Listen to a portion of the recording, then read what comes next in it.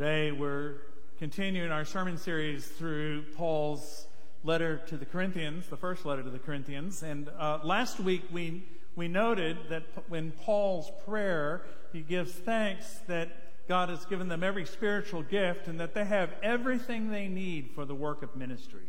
And I talked about those the gifts and how that engenders hope, so we can face whatever God has before us, whatever challenges lie before us.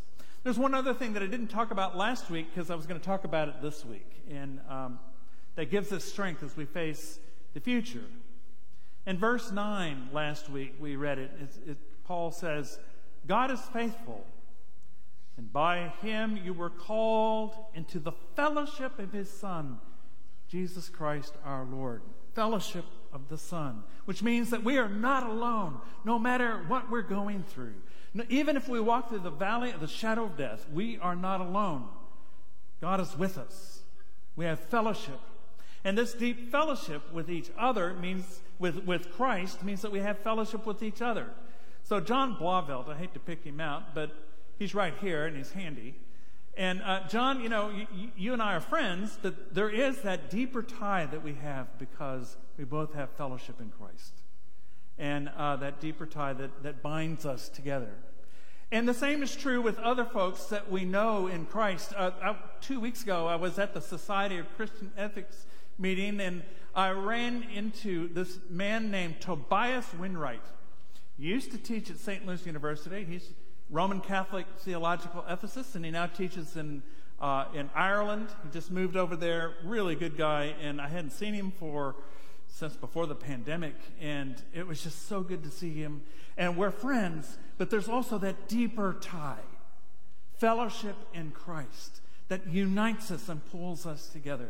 And that's why what Paul says next, our scripture lesson for today, what Paul says next to the Corinthians is so very jarring. Hear the word of God as it is found in 1 Corinthians chapter 1, beginning with verse 10. Now I appeal to you, brothers and sisters, by the name of our Lord Jesus Christ, that all of you be in agreement and that there be no divisions among you, but that you be united in the same mind and same purpose. And if Paul is begging, is the word that she said, that Kellyanne said, Paul is begging them to be of the same mind and in agreement, and that there be no divisions. You know that what's coming is trouble. And so the trouble comes. Verse 11, for it has been reported to me by Chloe's people that there are quarrels among you, my brothers and sisters.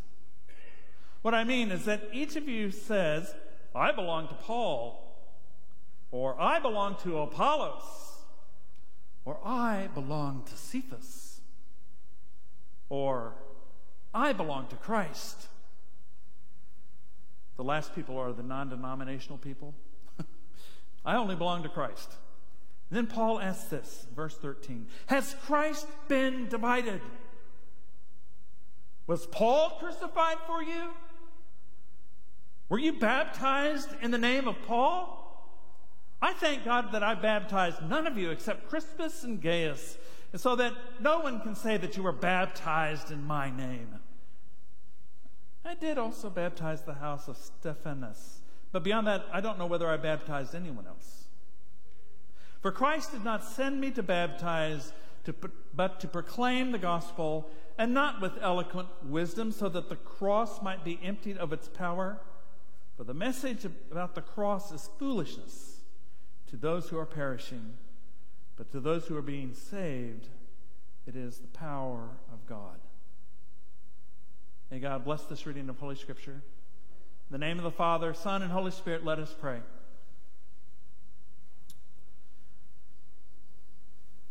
O Lord our God, may the words of my mouth and the meditations of our hearts be acceptable in your sight. O Lord, our rock and Redeemer. Amen. Paul begins with the question, has Christ been divided? It is a rhetorical question. And the answer to that question is no, because we share deep fellowship in Christ. Christ has not been divided. But in another very real sense, in that Corinthian church, the answer is yes. Some Corinthians are going around saying, I belong to Paul, I belong to Apollos, I belong to Cephas, I belong to Jesus. What do we make of all of this? Well, let me tell you how I sort this out. And the first thing I want to say is kind of a hard thing, but I think it's true, and that is that divisions are kind of inevitable. They're inevitable. They're built into the human condition. Even in that first century church, how big do you think that community was, that they've got people who are not talking to each other? They're quarreling because I follow Apollos or I follow Cephas. I think divisions are inevitable. Human traditions or beliefs about what it means to follow Jesus are just, we can't be Christian without them. We pass the faith on by reading Scripture, but nobody reads the Scripture as a blank slate. We always read it with the eyes of those who taught us how to read Scripture. And we in the Presbyterian tradition have this book of confession that formally lists the Apostles' Creed, Nicene Creed, ecumenical creeds, and then creeds from the Reformation era, and then modern creeds of the 20th century of various types. But nobody reads it in a blank slate, even in a church that has no creeds at all and prides themselves on that. They're reading it through some lens that has been passed down. They've been taught to read the Scripture in a certain way. So I think, in some sense, the divisions are inevitable. But the second thing I want to say is that the divisions can be a gift. It can be a wonderful gift. Wonderful gift. My understanding of Christianity has been greatly helped by the natural law tradition in Reform and Roman Catholic thinking. Natural law tradition. Particularly, I've been helped by a woman named Jean Porter, who teaches at Notre Dame. You can look her up. Her books, I will tell you, are really, really dense. So go ahead if you want to read her books. They're great, but they're not easy. But she's helped me to see the natural law tradition started in the 11th century. And it was a reflection upon Romans chapter 2, where Paul is saying that the Jews know that they've fallen short of the glory of God and need a Savior because God gave them the law. They know they have not kept the law. So they know that they've fallen short of God's glory. And Gentiles know that they've fallen short of the glory of God. How is this? They don't have God's law, but Paul says God wrote the law on their hearts so that they have a conscience. Everyone has a conscience. Everyone has the capacity to know right from wrong. So even if they don't have God's law, they know that they've sinned and fallen short. And starting with these verses in Romans chapter 2, natural law theologians began investigating about what does it mean to say that human beings, every human being you'll ever meet, has a natural moral sense. And this I found very, very helpful in thinking through my theology, because some of the theology that I grew up with said that all moral thoughts are kind of wiped out by sin. And I was kind of raised in a tradition that said that people don't know right or wrong unless they're Christian, and then they're morally enlivened, and then there's a reformation and renewal, a moral renewal. And I think that's true. When you become a Christian, you should begin to recognize how we are prone to idolatries that hurt and oppress us and others. And as a Christian, we should be called to a way of life modeled by Jesus Christ, a life of servanthood. The attitude of humility begins to make sense, which is a virtue not found in any ancient text, period. It's only found in the New Testament. As a Christian, we're called to love, and we should be better at it. But I also know as a Christian that what Martin Luther said is also true. He said that we are both justified and sinners. Christians are justified and sinners. I'd give you the Latin word for it, but I'd butcher it. And you don't. The Lutherans have a point there. And so as I've been studying and thinking theologically, I've been helped by the natural law tradition. But I've also been helped by Lutheran insight that we're still sinners. I recognize that in myself. And so while I might not be as optimistic as some Catholic natural law theologians, I think they're right to acknowledge this thing that Paul points out. Everyone has a moral sense. God wrote the law in their hearts. And I've been helped by this. The diversity of the church is a gift if we can receive it that way. The diversity of the church can be a gift in another way. In 2015, Sally and I were, right after the embargo on Cuba and the travel restrictions were lifted, Sally and I were among a group of Presbyterians that went down and met with Cuban Presbyterians in Havana and at the seminary in Matanzas. And it was a really, really interesting trip. And to see and hear the stories of faithfulness of those Cuban Christians before the religious life was made more free just a couple of years before. There was one church that I heard about, it's Crossroads Presbyterian Church. It started as a mission church of the Southern Presbyterian Church. And this church had a school and it had a hospital and this little church building. And when the communists took over, they took over the school and they took over the hospital. And all that was left was the church. And nobody came to church except for this one elder and his family. And for 30 years, they would go there once a week and read scripture and sing a hymn. 30 years. And what I learned is that today,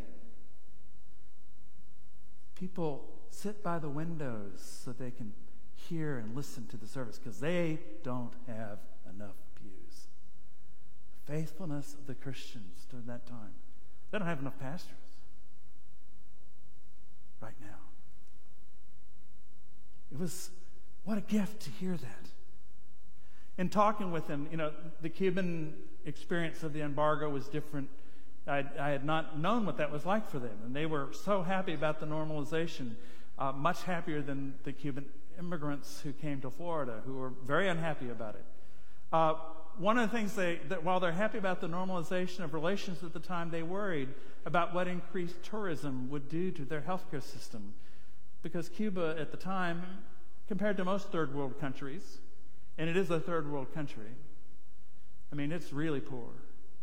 And you hear about all the old cars, but what you don't hear about is that outside of Havana, people are still traveling by horse and buggy. And they're concerned because their doctors can make more waiting tables than as doctors. And they're thinking, we're not going to have a healthcare system. It was a gift to hear their perceptions.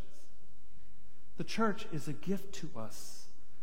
The differences, different perspectives, things I hadn't thought about, it's a gift if we're willing to receive it.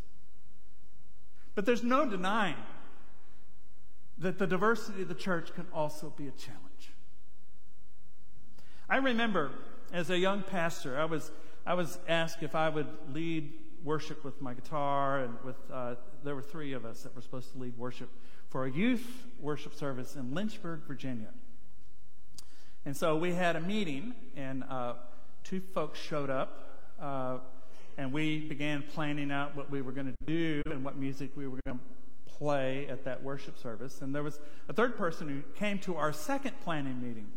And we said, well, this is what we're thinking about doing. We're thinking about this song, and we're also thinking this other song. And he said, well, the Holy Spirit is telling me that you're all wrong.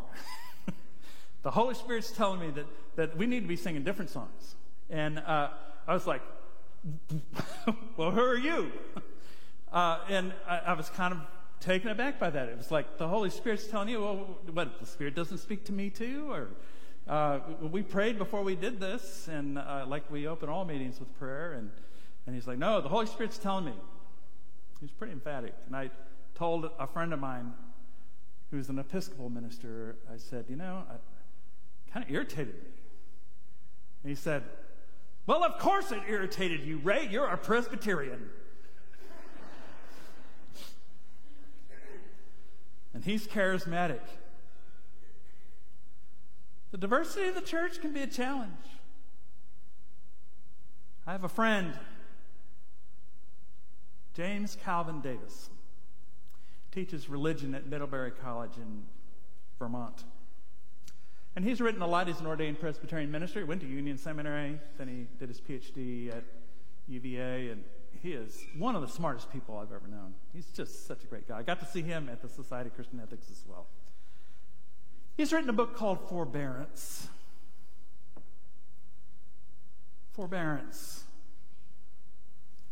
And he notes in a lot of the letters, Paul calls us to exercise forbearance with one another. Bear with one another, he says to the Ephesians and Colossians and others. He says, Christians do not create unity, we confess it.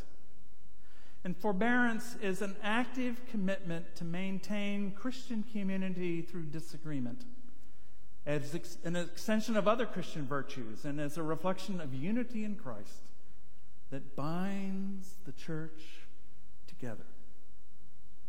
And he says forbearance is related to other Christian virtues like love and patience and humility and friendship and hope. Importance as forbearance is, he acknowledges it's not a panacea for disagreement. It doesn't dissolve disagreement. You still have disagreement. That's why you need forbearance.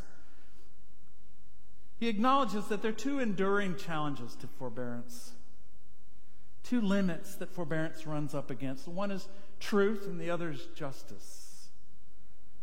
And certainly there are heresies that contradict central church teaching, and there are beliefs that are hateful or exclude or degrade or dehumanize that cannot be tolerated if we're to be tolerant.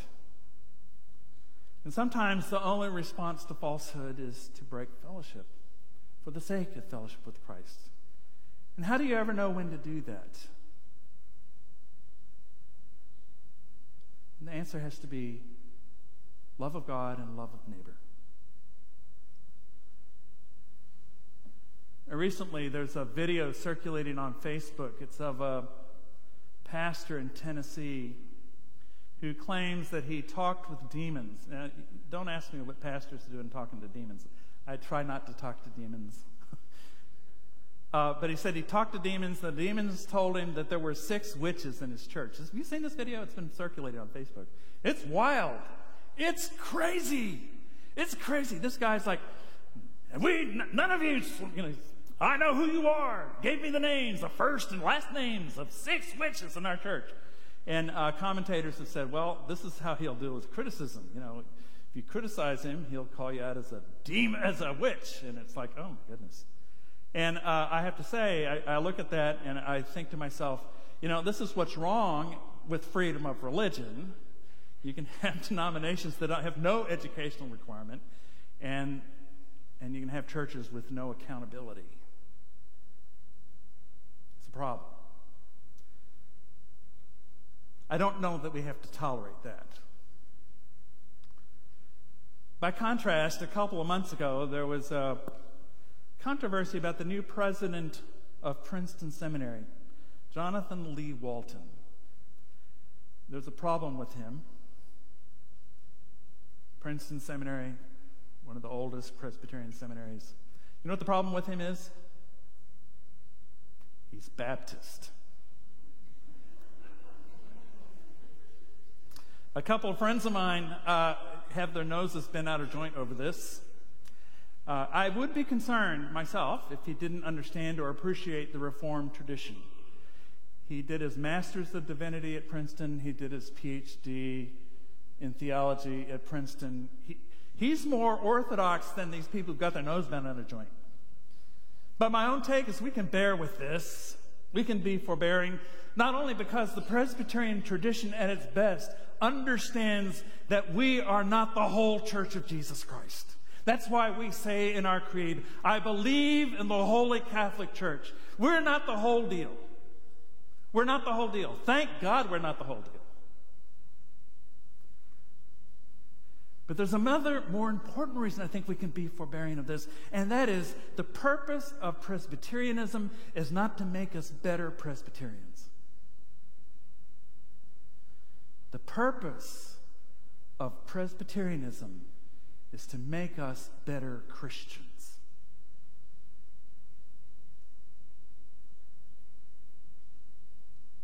So that, as in using Paul's letter in his language in his letter to the Corinthians, so that we have the same mind and purpose as Jesus Christ.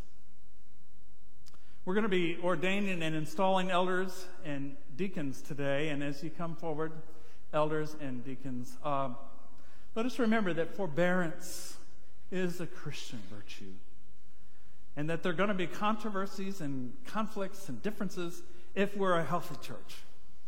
That's a part of what it means to be a healthy church. And let us forbear with each other in love, so that we may have